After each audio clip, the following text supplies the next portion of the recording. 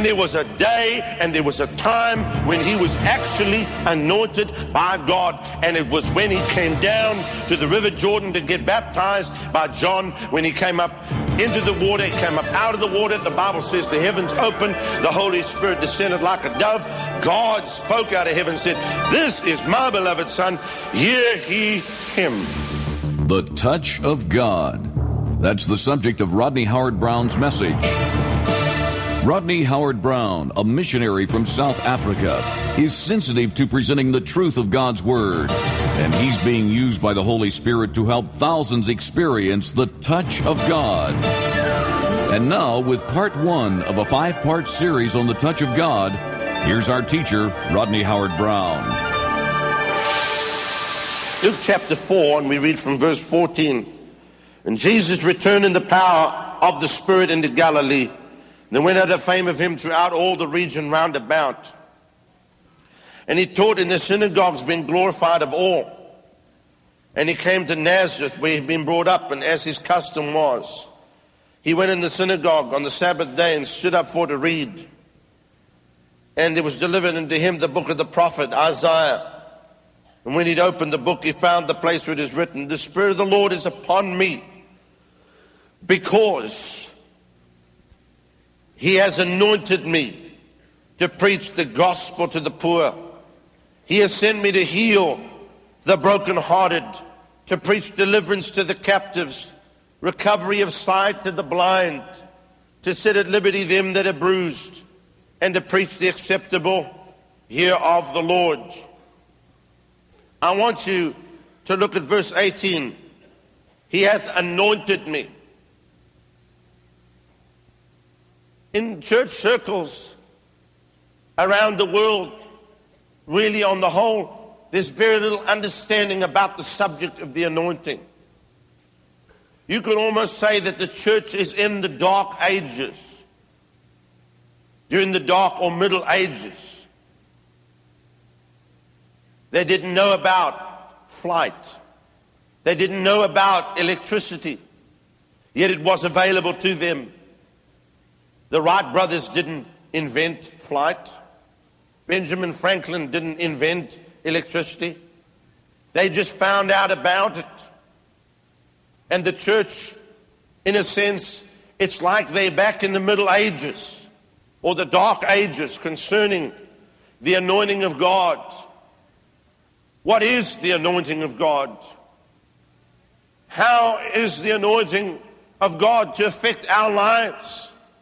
Can it affect our lives as His children? Can the anointing of God be tangibly felt?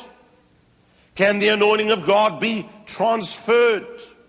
Can the anointing of God be received or rejected?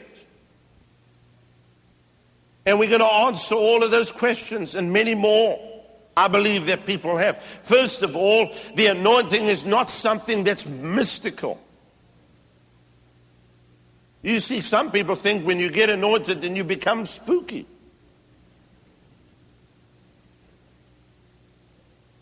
And I watch certain people over the years, and they get anointed, and Lord have mercy. I mean, I'm telling you right now, just weird. I said, if that's the anointing, I don't want that. Thank you very much. Hello. What is the anointing? The anointing is the presence and the power of God manifested. It's the manifest presence of God. We understand that God is omnipresent. But there's a very big difference between the omnipresence of God and the manifest presence of God. Someone said, God is here today. Yes, He is. He's omnipresent. But that doesn't mean to say His manifest presence is here. Big difference. Just because God is omnipresent doesn't mean to say He's actually manifesting His power and He's manifesting His glory. The glory of God is displayed when you look at the Grand Canyon and you see the majesty of that wonderful piece of land. God's glory is displayed, but He's not manifesting His presence. The manifest presence of God is when somebody gets saved, somebody gets healed, somebody gets delivered, somebody gets full of the glory of God. The power of God is demonstrated. And when he manifests himself forth, it's with signs and wonders and things that cause us to wonder and stand in amazement when we see God's wonder work in operation before our very eyes. Jesus walking on water. Jesus turning water into wine. The first miracle he did in Cana of Galilee, when he turned the water into wine, the Bible says he showed forth his glory. He demonstrated his glory.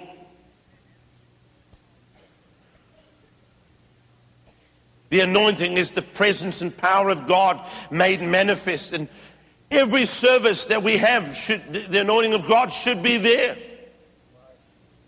We should never come together and have a service where the anointing of God was not there. Now, that doesn't mean to say that you've got to come in and fall down every time. The anointing of God manifests in different ways.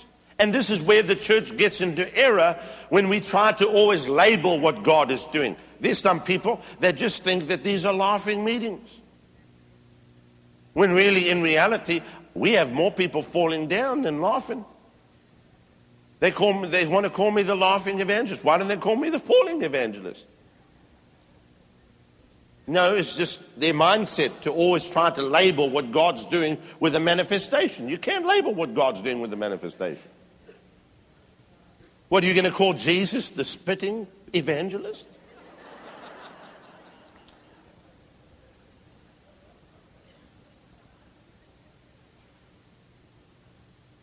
And the way that the anointing operates, there are different methods that God uses to cause the anointing of God to flow from the hands of man onto his people. The cloth. God wrought special miracles by the hands of Paul, so that from his body were taken handkerchiefs. Jesus spat in the ground and made clay. Now, does it mean to say we make a doctrine out of that? And now everybody's going to walk around with a piece of, bring the wheelbarrow in, boys, it's time to spit.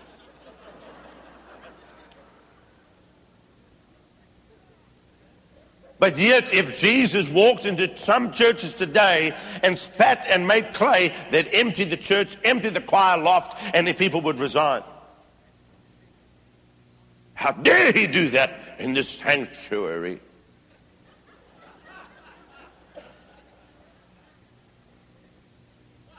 Sacrilegious.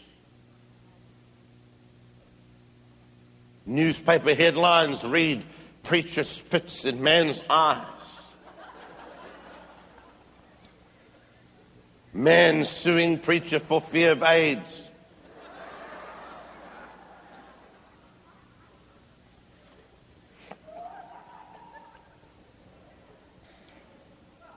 Isaiah 10 and verse 27 says, "It shall come to pass in that day that his yoke shall be taken away from off thy shoulder and from off thy neck, and the yoke shall be destroyed because of the anointing." The anointing of God is the presence of God, and when it comes into contact with the yoke of bondage, it totally destroys it. And this is what's so exciting, that we have this treasure in earthen vessels, that God has entrusted it to us, that we can communicate it. "Such as I have, give I unto thee." We can impart that which God has given to us. Out of your belly will flow the river of living water. Out of your spirit, out of your heart will flow the forces or the issues of life.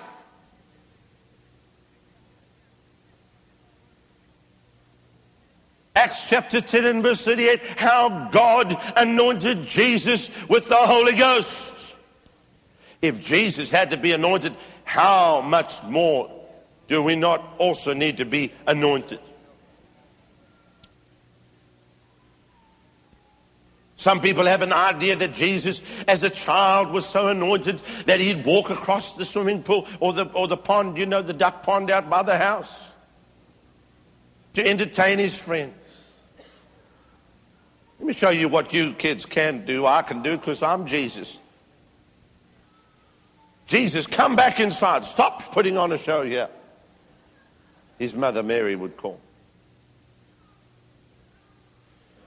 Jesus, could you stop turning the water on the table into wine? We would like to drink some water for a change. You've done this now 3 times in a row. Now, we know you can work miracles, but you don't need to do it now. Or if he's walking along and there's a dead bird and he heals the bird, raises it from the dead. I'm Jesus. I'm 7 years old. I'm anointed. No, in actual fact, Jesus never did any miracle until his 30th year. For 30 years, he was in preparation for 3.5 short years of ministry. And there was a day and there was a time when he was actually anointed by God. And it was when he came down to the River Jordan to get baptized by John. When he came up into the water, he came up out of the water. The Bible says the heavens opened. The Holy Spirit descended like a dove. God spoke out of heaven and said, "This is my beloved Son. Hear ye him." And from that moment of time, Jesus was then anointed. What is the anointing? It's the equipment. It's the empowering. It's the enablement to get the job done. Today, people confuse the anointing with being a professional. Professional speakers, professional communicators, speak in a great voice, stand and have a great command of the English language. So we're gathered today in this place. Let us pray. Dear God, as we're gathered today, we thank thee that thou, in thy great mercy and thy great love,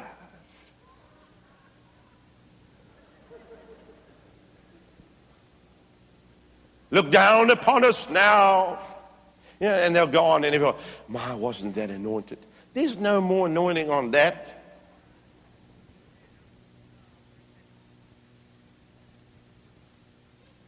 Than a duck anointed to be a jet pilot.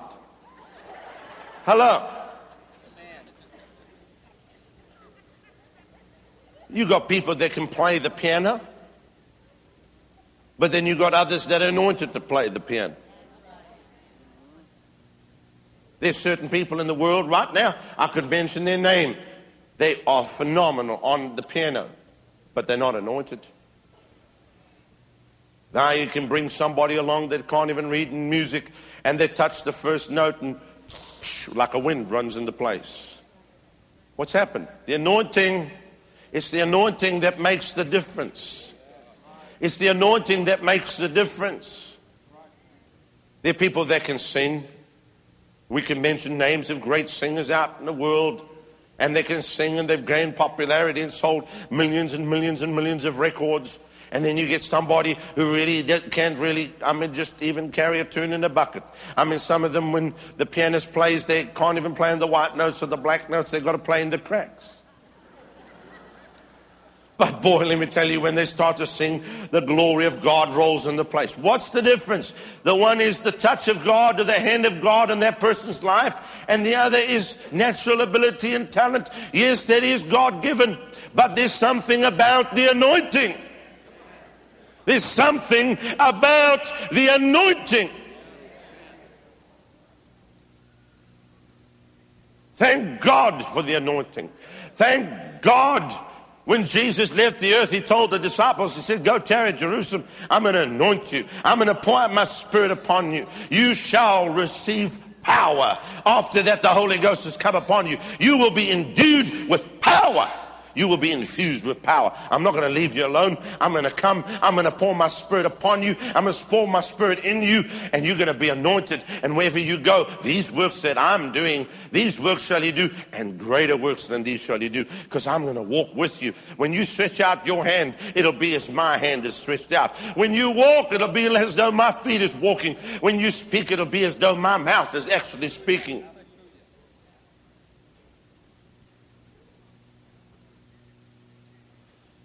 I was in San Diego preaching a message, and right in the middle of the message, I began to prophesy, and the Lord said this: the great men and women of God that I'm using in the earth today, I'm not using them because they're anything special. And this is where we have to get it out of our heads. There are people here, if they realized how God had anointed them, if they realized what God had entrusted to them, they'd be shaking nations of the world. But it's almost like denominational blinkers are on their eyes, or traditional blinkers are on their eyes. And they can't see what God has really given to them, what He's really placed within your hands. God said, the great men and women of God that I'm using on the earth today, I'm not using them because they're anything special. I'm using them for one reason and one reason alone, that they touched me and I touched them. It's the touch of God, the anointing of God that comes upon an individual's life. And this is what many cannot understand. The thought that God could come to somebody that we know, who even might be a close family member. One day they're not anointed, suddenly they're different. How do you think Mary and his brothers dealt with the whole thing? Here's Jesus, the brother, how do you think Joseph felt? Suddenly he goes from working in the carpenter shop to walking on water.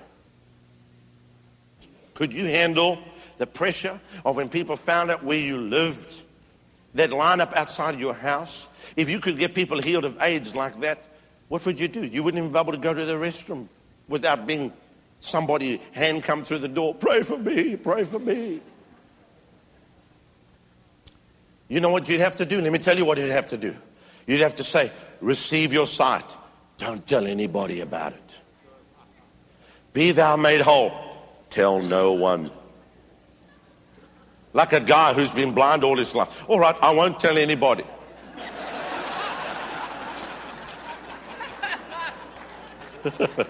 What's the first thing a blind man when he sees? What's the first thing a blind man does? He wants to tell somebody. I can't tell anybody. Jesus said not to tell. Why do you think Jesus told him that? Because he would have been bothered night and day. I know now why he walked on water, so he could get away from the people.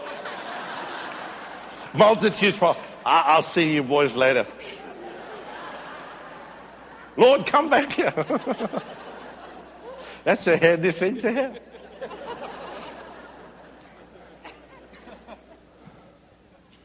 I know some pastors that, that God's using them wonderfully in the ministry, and so they're constantly badgered, but people wanted to see them. So they got to have a time of rest. So, but people phone him. What, is he resting? He doesn't need to rest. People think that when you're anointed, you don't even go to the restroom. You don't need to go. You just live in this realm of God, and it's just so wonderful, and never have a problem, and never. How wonderful it is to be anointed of God.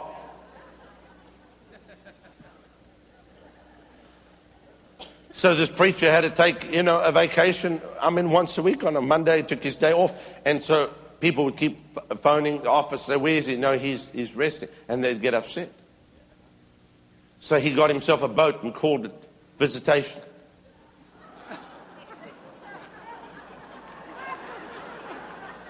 People called the office, said, where's the pastor? No, he's on visitation.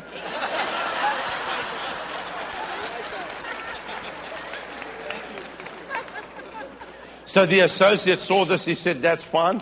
He said, if he can do it, I can do it. He bought himself a boat and called it Visitation 2. They said, well, is the associate available? No, he's on visitation too.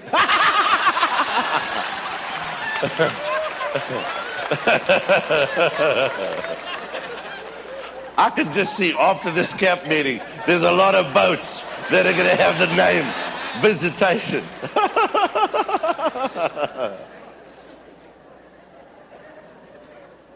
But think about it. Are we ready? A lot of times we call for revival. A lot of times we're calling for God to move. But are we really ready for Him to do? Well, would we last if He showed up? Jesus, after He was anointed, hung around about 3.5 years, if I remember correctly. and then he was crucified. That sounds like something you want to be, hey? Anointed. Someone said, Brother Rodney, if you're anointed, everybody's going to love you. I've got news for you. When you start moving in the supernatural, you better be open to supernatural persecution.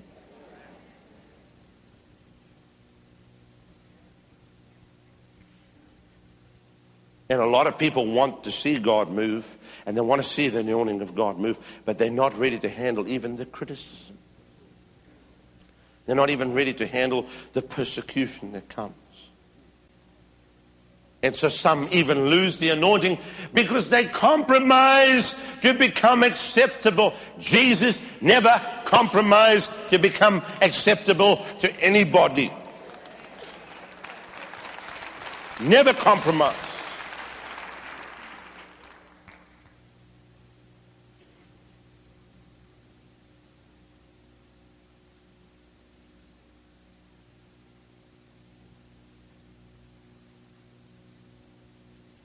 Now, there are different levels and different degrees of the anointing of God. And God will never pour out upon you something that you cannot handle. And I believe that really this is a daily walk with God, and it's really a testing grounds where God will see if you're going to be faithful. Some of you evangelists that are out on the field, and you end up in a little town somewhere in Podunk Holler, and you've got 30 people that you're preaching to, and it doesn't look, God's watching you.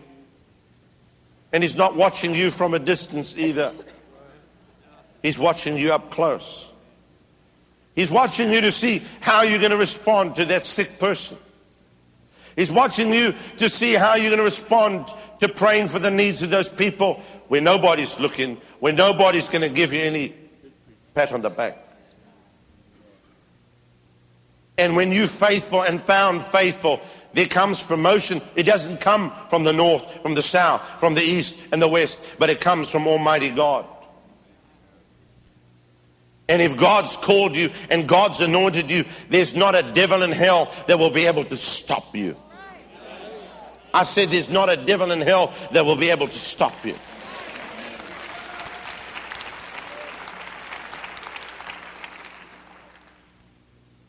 We can line up the ministry gifts that we have this morning. We can line up 10 apostles and each one will be different. We can line up 10 prophets and each one will be different. 10 evangelists, 10 pastors and 10 teachers. And everyone have a different ministry with a different call and a different office and a different anointing.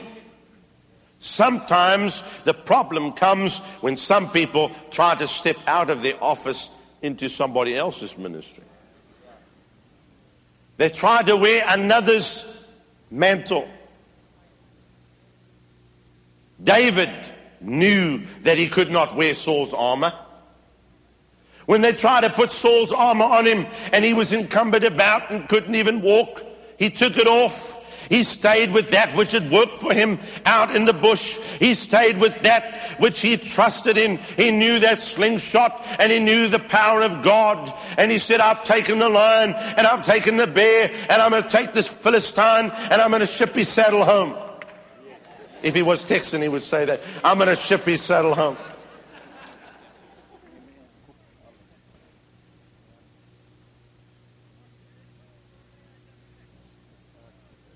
And when he let that stone fly out of that slingshot, I'm telling you, a .30-06 bullet couldn't have done a better job.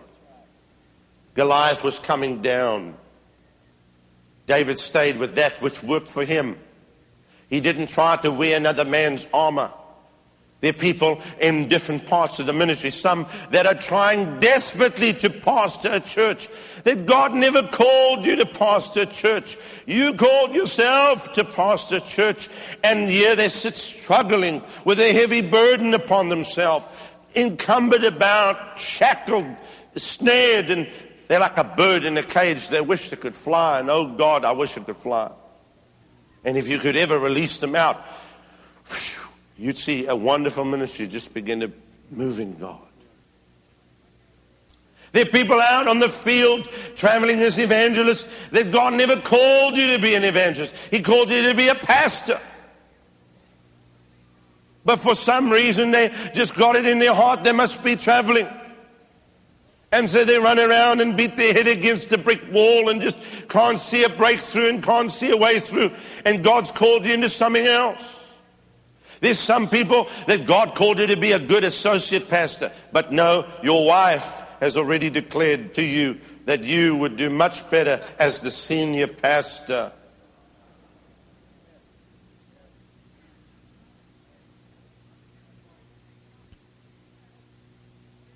Wives can do amazing things.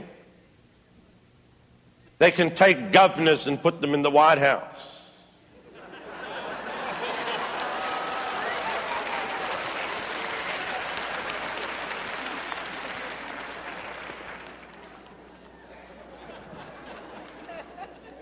But there's a big difference between the governor's mansion and the White House. You don't want to wait till you get in the White House to find out what the difference is.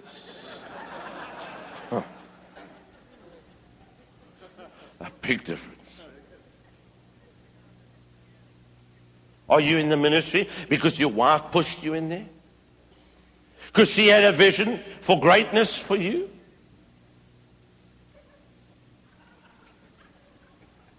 Hello?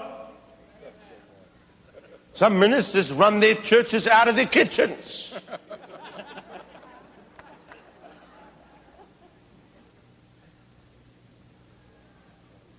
I'm not against the wives here. I'm just telling you how things are going.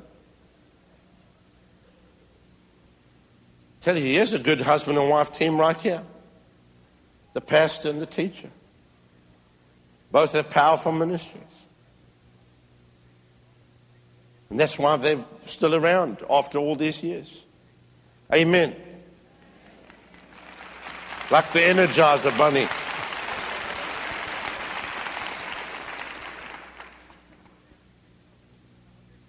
But how many of you know what I'm telling you is the truth? Amen. See, it's the same old thing. Lucifer's here in the presence of God, leading the worship. Myriads of angels and angelic hosts. Eventually he thinks to himself, why should I lead the worship? I need to take the worship. They should be worshiping me. After all, I'm more beautiful than anything else here under the throne of God. Worship me. He had enough persuasion to take 1/3 of the angels, which was innumerable. What's 1/3 of innumerable? So he took 1/3 of innumerable.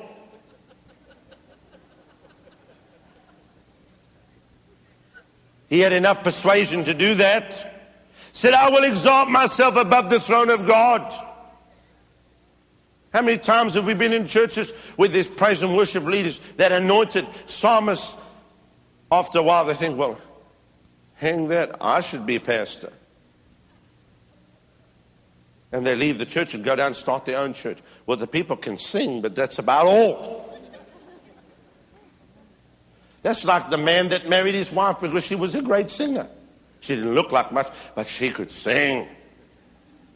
15 years later, he woke up, her head was in curlers, and he looked across the bed at her, and he looked at her and said, sing, sing, sing.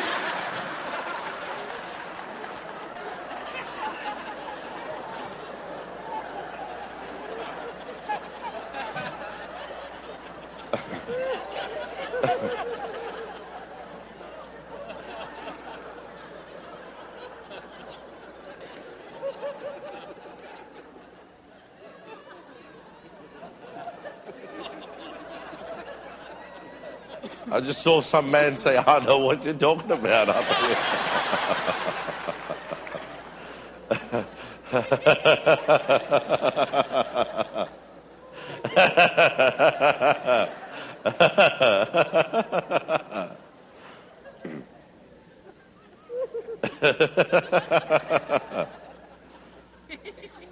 And you go to some churches and you want to say to the pastor, sing, sing, sing. And when we come into an understanding of the anointing and how it operates, then we'll be able to step into that calling that God has for us and be satisfied and be happy in that calling and not feel pressurized to try to function. It's like taking a round peg and putting it in a square hole, or a square peg in a round hole, trying to get it to fit. You cannot make a donkey a racehorse. You can take the donkey, you can polish him up, you can put gold-plated hooves on him, you can scrub him down with Johnson's baby powder, you can put a bow in his tail, and let me tell you, you can feed him on the finest hay grown in the state of Idaho. I don't even know if they grow hay out there. And you can take a racehorse, you can leave him out in the paddocks, you can just not even feed him for 4 months and just leave him there, not even take care of him. And the day of the race, you put the donkey and the racehorse in the stalls, and when it goes, the racehorse is gone and the donkey is hee-haw, kick him out the back door.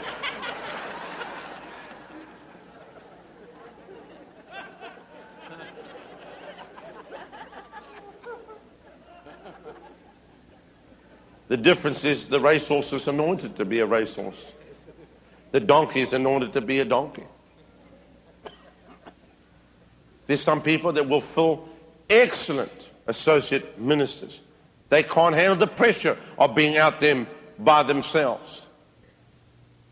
There are many other factors to flowing in the anointing of God. Many other factors. You've got to learn how to handle rejection. How do you think Jesus felt when he was preaching one day and the whole place left? The whole church left. And then he turned to his staff members and said, "Are you going to go too?" If that was written up in church news bulletin, Jesus Christ had a crusade. They left him in the middle of his meeting. I've never had a whole church leave me. I've had as many as 40 people. I think it was in your church in Africa, remember? We had about 40 people walk out that one night. When I took off running and ran, they weren't your people, they were some visitors. Some deadheads. Remember, I took off running and you ran with me and we cleared out about 40 deadheads?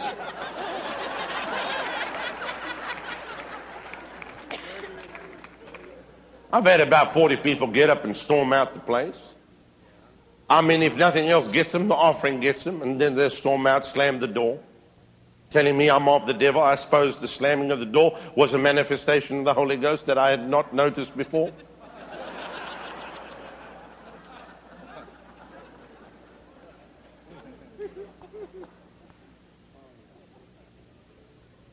When Jesus had the miracles and the signs and the wonders, the crowds were there, but then he talked about commitment. Unless you eat of my flesh, drink of my blood, you have no part of me. And they left. We're not willing to pay that price. 1 minute they're there with you, and the next minute they're hanging you from the palm tree. 1 minute they're there. Any minister that thinks that the crowds are there forever is totally deceived. They are there one day and they are gone the next day. Jesus had it in his ministry. Why will you be any different?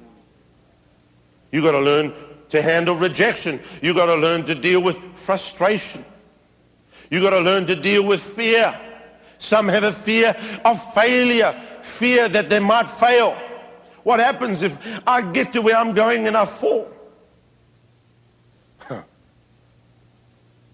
Better to have got to where you're going and have fallen than never to have got to anywhere. Hello? Better to have at least tried. But you can't run like you're going to fall. A marathon runner doesn't run with the fear of falling. A mountain climber doesn't climb a large cliff or a 20,000 or scale of 20,000 foot high peak with the idea that I'm going to fall halfway. When he puts his foot in that foothold and he grabs his hand on the rope and he begins to pull himself up, or is he's going up just with no ropes? In his mind, all he sees is the summit. He doesn't think down. He doesn't think fall. He doesn't think slip. He thinks summit, summit, summit. I'm going to the top. I'm going to the top. If you run like you're going to fall, you will surely fall.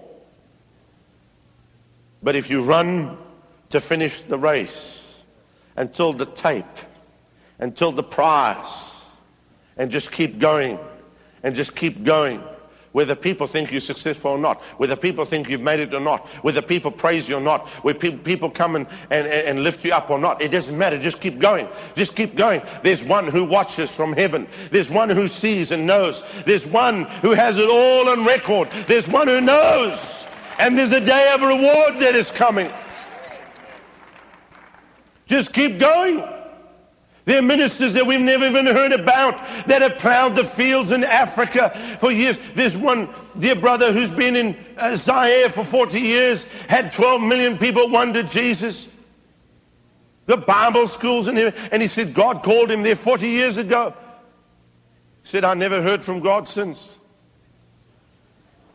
But he said, I guess he called me up 40 years ago. I must still be doing what he wanted me to do. Had 12 million people saved.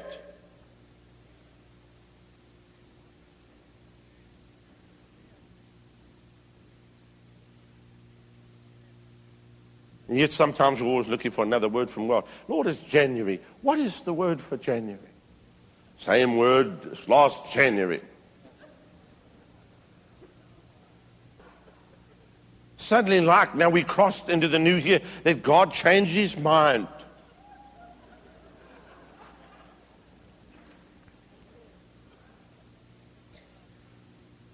Well, I'm bored with what God gave me to do last year. What else can he do? God, give me something else. You can't even do what you've got to do. And you want something else, you ugly thing. We got churches praying for revival, and they wouldn't know what to do with the revival if it showed up. Their church seats 500. They, oh God, give me a revival. They're running 475. If God gave you a revival and he gives you another 1,000 people, what are you going to do? You'll be tearing your hair out. Make room for the other 1,000 people. Amen?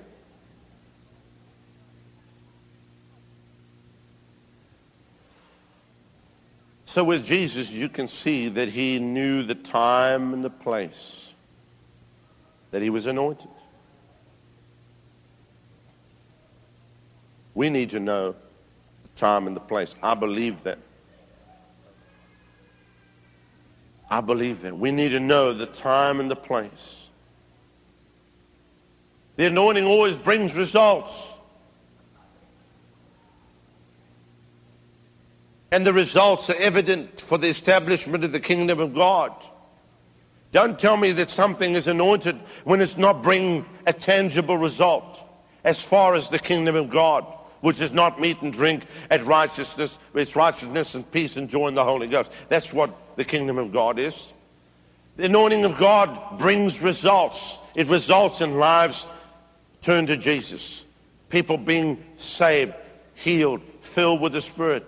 A change.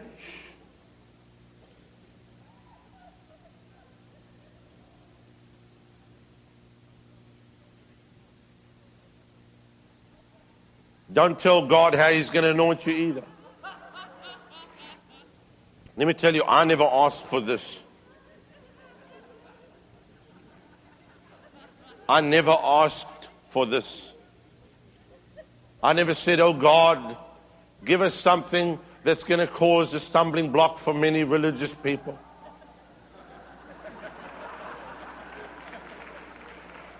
I beg of you, Lord, I'm tired of the ministry the way it is. Give us something that's unusual. Let people get filled with joy in our meetings, Lord, while I'm preaching. I mean, just cause chaos in the service.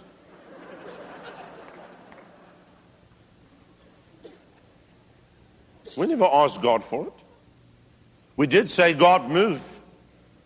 And I had to make the decision the day that he started moving, whether or not I really wanted what I'd asked for. Because I say, God, move. I don't care what you do. Just do it.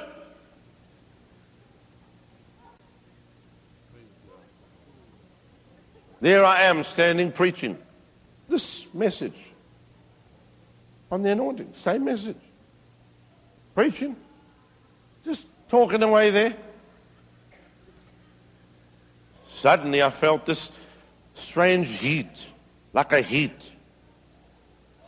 I knew it wasn't the air conditioner. I mean, the very air particles were moving like a blast of heat or wind or hot air. It just started falling all over. And then I looked over the congregation and people are laughing uncontrollably.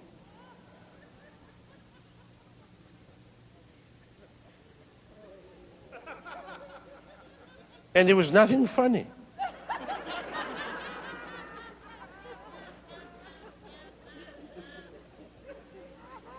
Now, this is relatively quiet here this morning.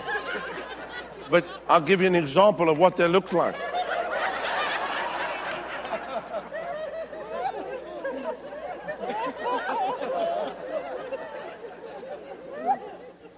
That's what happened to the whole place. And here I am trying to preach. And the thought comes to me, Lord, you're ruining my meeting. The Lord said, son, the way your meetings have been going, they're worth ruining. And I had to agree with him.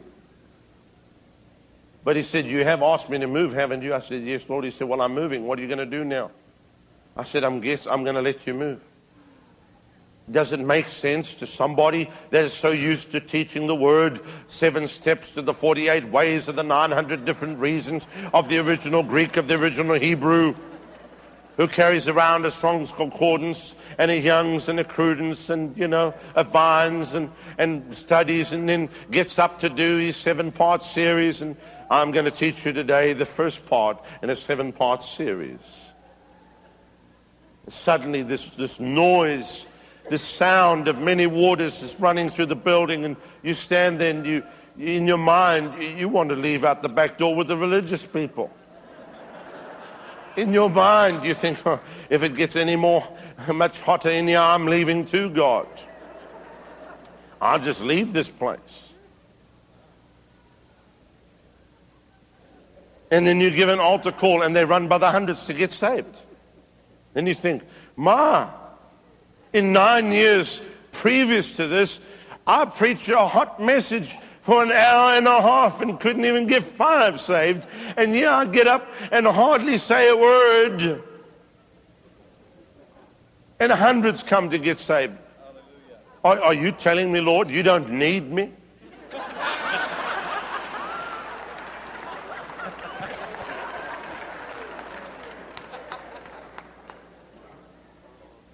And God says, all I was looking for is for you to allow me to do whatever I want to do. Someone says, well, why doesn't this just happen everywhere? Because people wouldn't let God move in that way. The first noise and the ushers would carry them out.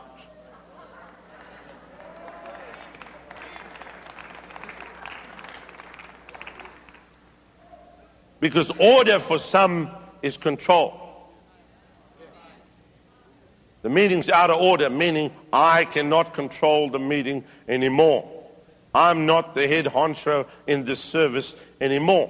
Someone bigger than me has come into the service and caused a disruption, taking away the attention from me. And I don't like it, and I want order back in the service so that people can look at me rather than see what God is doing.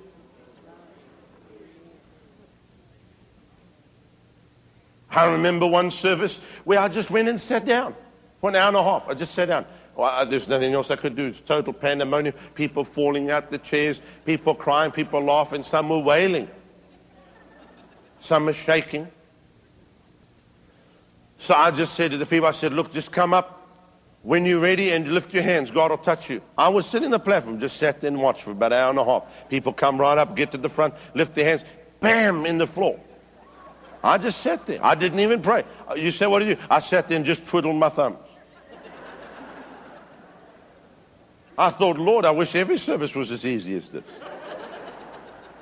Now, I had preached the word already and taught the word of God, and then you went and sat down. And they come walking up, got the front, lift their hands up, Bam! Under the power of God. And then they get up. One lady got up, testified.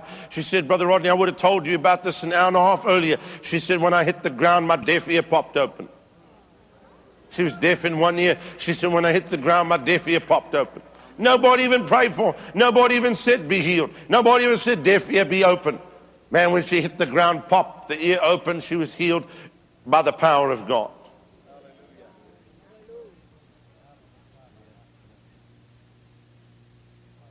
Our philosophy in the whole thing is if God wants to heal people, let him come do it. Not my problem. Pray for people in wheelchairs. Listen, there's no difference. Somebody says, there's no difference in them than when they first came. So what? They didn't lose anything, did they? Don't put pressure on me just because somebody wheeled a wheelchair into place. Don't put pressure on me because somebody wheeled a wheelchair into place. I pray for them. If God wants to do something, let him come down and do it. Because if I got to do it, then I guess I got to get the glory for it. If he does it, then he gets all the glory for it. Hallelujah. If he does it, then he can get all the glory for it.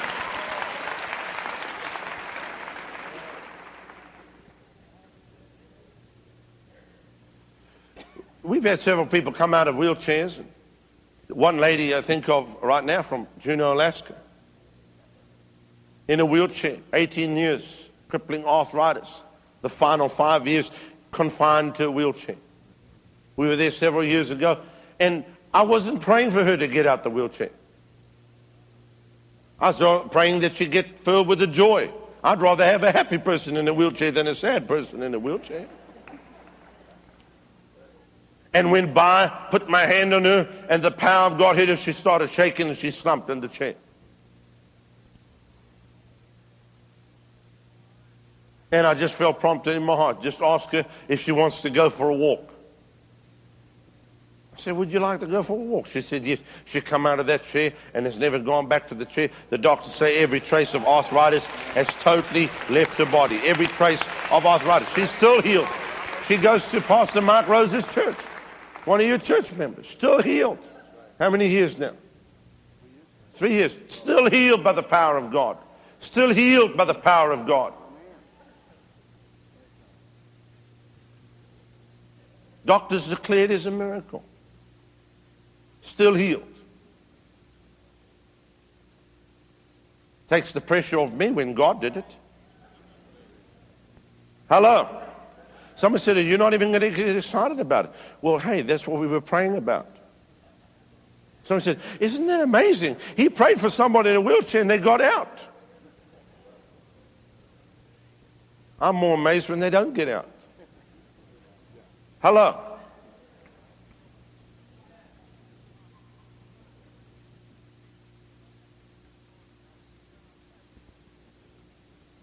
Now let me begin to close with this. Jesus said, I don't do anything but that I first see my Father do it.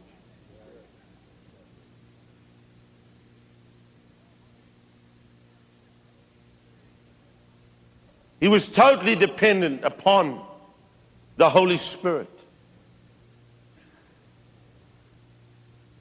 I see a lot of people trying to be opportunists in the body of Christ.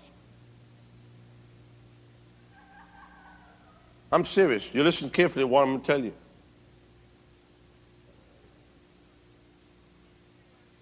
We were booked to go into one city. I'm not going to tell you where it was. And another evangelist found out about it and phoned the pastor up and weaseled his way in the week before we were to come there. And was trying to put pressure on the pastor to run the revival right into ours. Because he knew when we get there, if we were going to have revival. And then he could tell everybody he started it. So I called the pastor up. I said, if he doesn't close out tonight, I'm canceling the meetings. And you say, well, why would you do that? Because the man had a wrong motive and he had a wrong heart. He wasn't there to just come and bless the people. He was there to come and piggyback onto what God's doing. He was trying to put his stamp on it. He was trying to get in on something where he had never even sowed. He was trying to get in on a field that he'd never sowed. You want to know why we're not in more revivals? You want to know why we're not seeing this nation shaken?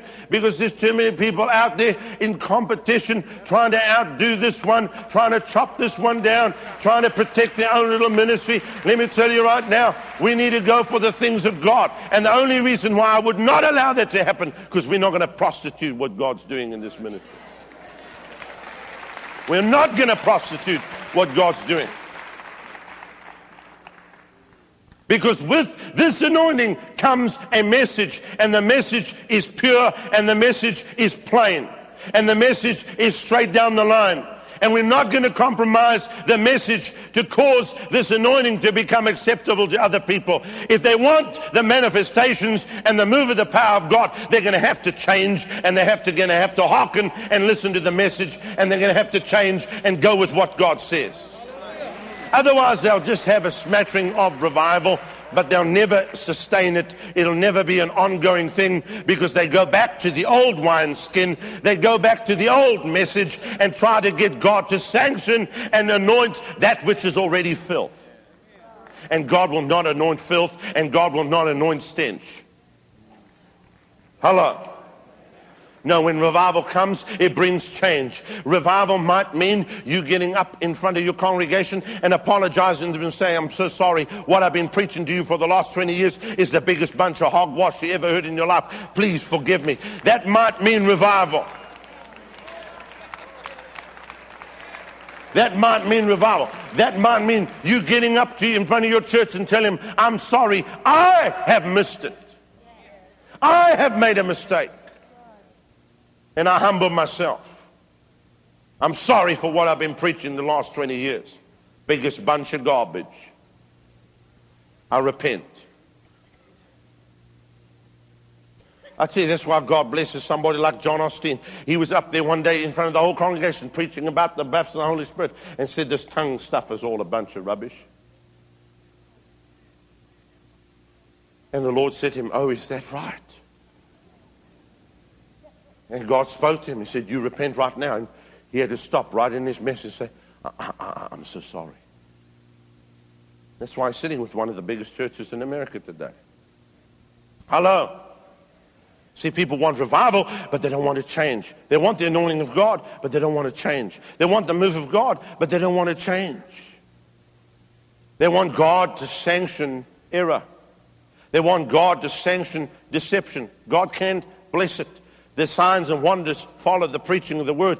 God confirms his word with signs following. The signs follow the word. It depends what word you bring to what signs are going to follow. If Jesus said, I don't do anything but that I first see my Father do it, then we better be careful what we do, and we better be following the prompting and the leading of the Spirit of God. And if God tells you to spit in the ground and make clay, then it doesn't matter what the theologians say. It doesn't matter what anybody say. You rear back and you spit in the ground and you make clay and you put it in the person's eyes and you tell them to go wash. If God tells you to lay hands on people, you do it. If God told you to blow on people, you blow on them. If God said run a truck through you and ride over these people, then do it. I mean, I'm telling you, if whatever God says do it. Do it. God told me to get my people filled. I said, why? He said, because they're empty. This is a Holy Ghost filling station.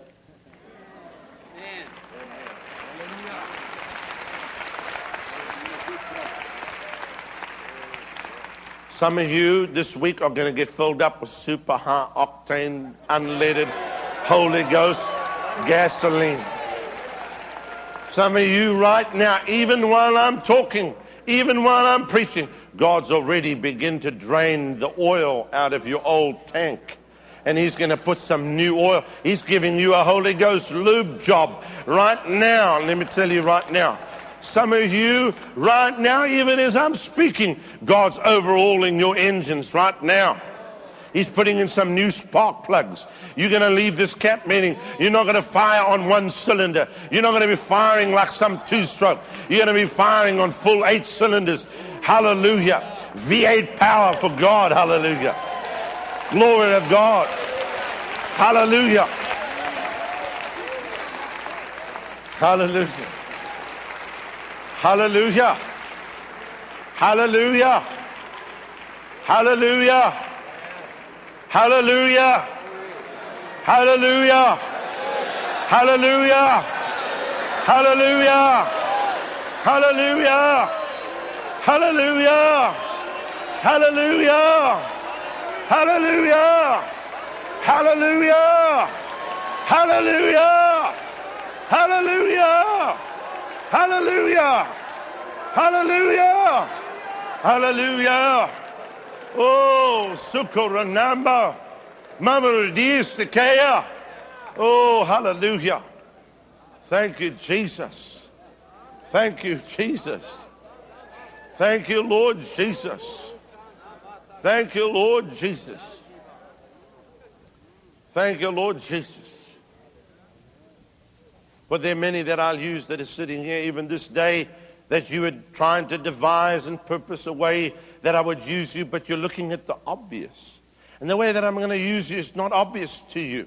It's not seen to you even at this time, but it shall be revealed to you even as you draw nigh to me and you separate yourself and you draw into that place, into the Holy of Holies, that place that I have in the cleft of the rock. As you draw into that place in the cleft of the rock, then I shall open and unfold it to you, step by step, line upon line, precept upon precept, and it shall not be the obvious, and many shall even look at you and say, Ma, that's a unique way of doing things. That's not the way that others are doing it. But you see, my Spirit knows the way to get the job done. My Spirit knows the way for you to reach your town and your city, and it'll be different than somebody else reaching their city. So don't try to copy one another, but try to follow the plan and the purpose of the Holy Ghost. And He might have you do something that no one's ever done before, and He might have you do something that's totally unique. But don't question and don't argue and don't ask and don't try to devise and to plan it out, but just follow the promptings and the leadings of the Spirit of God,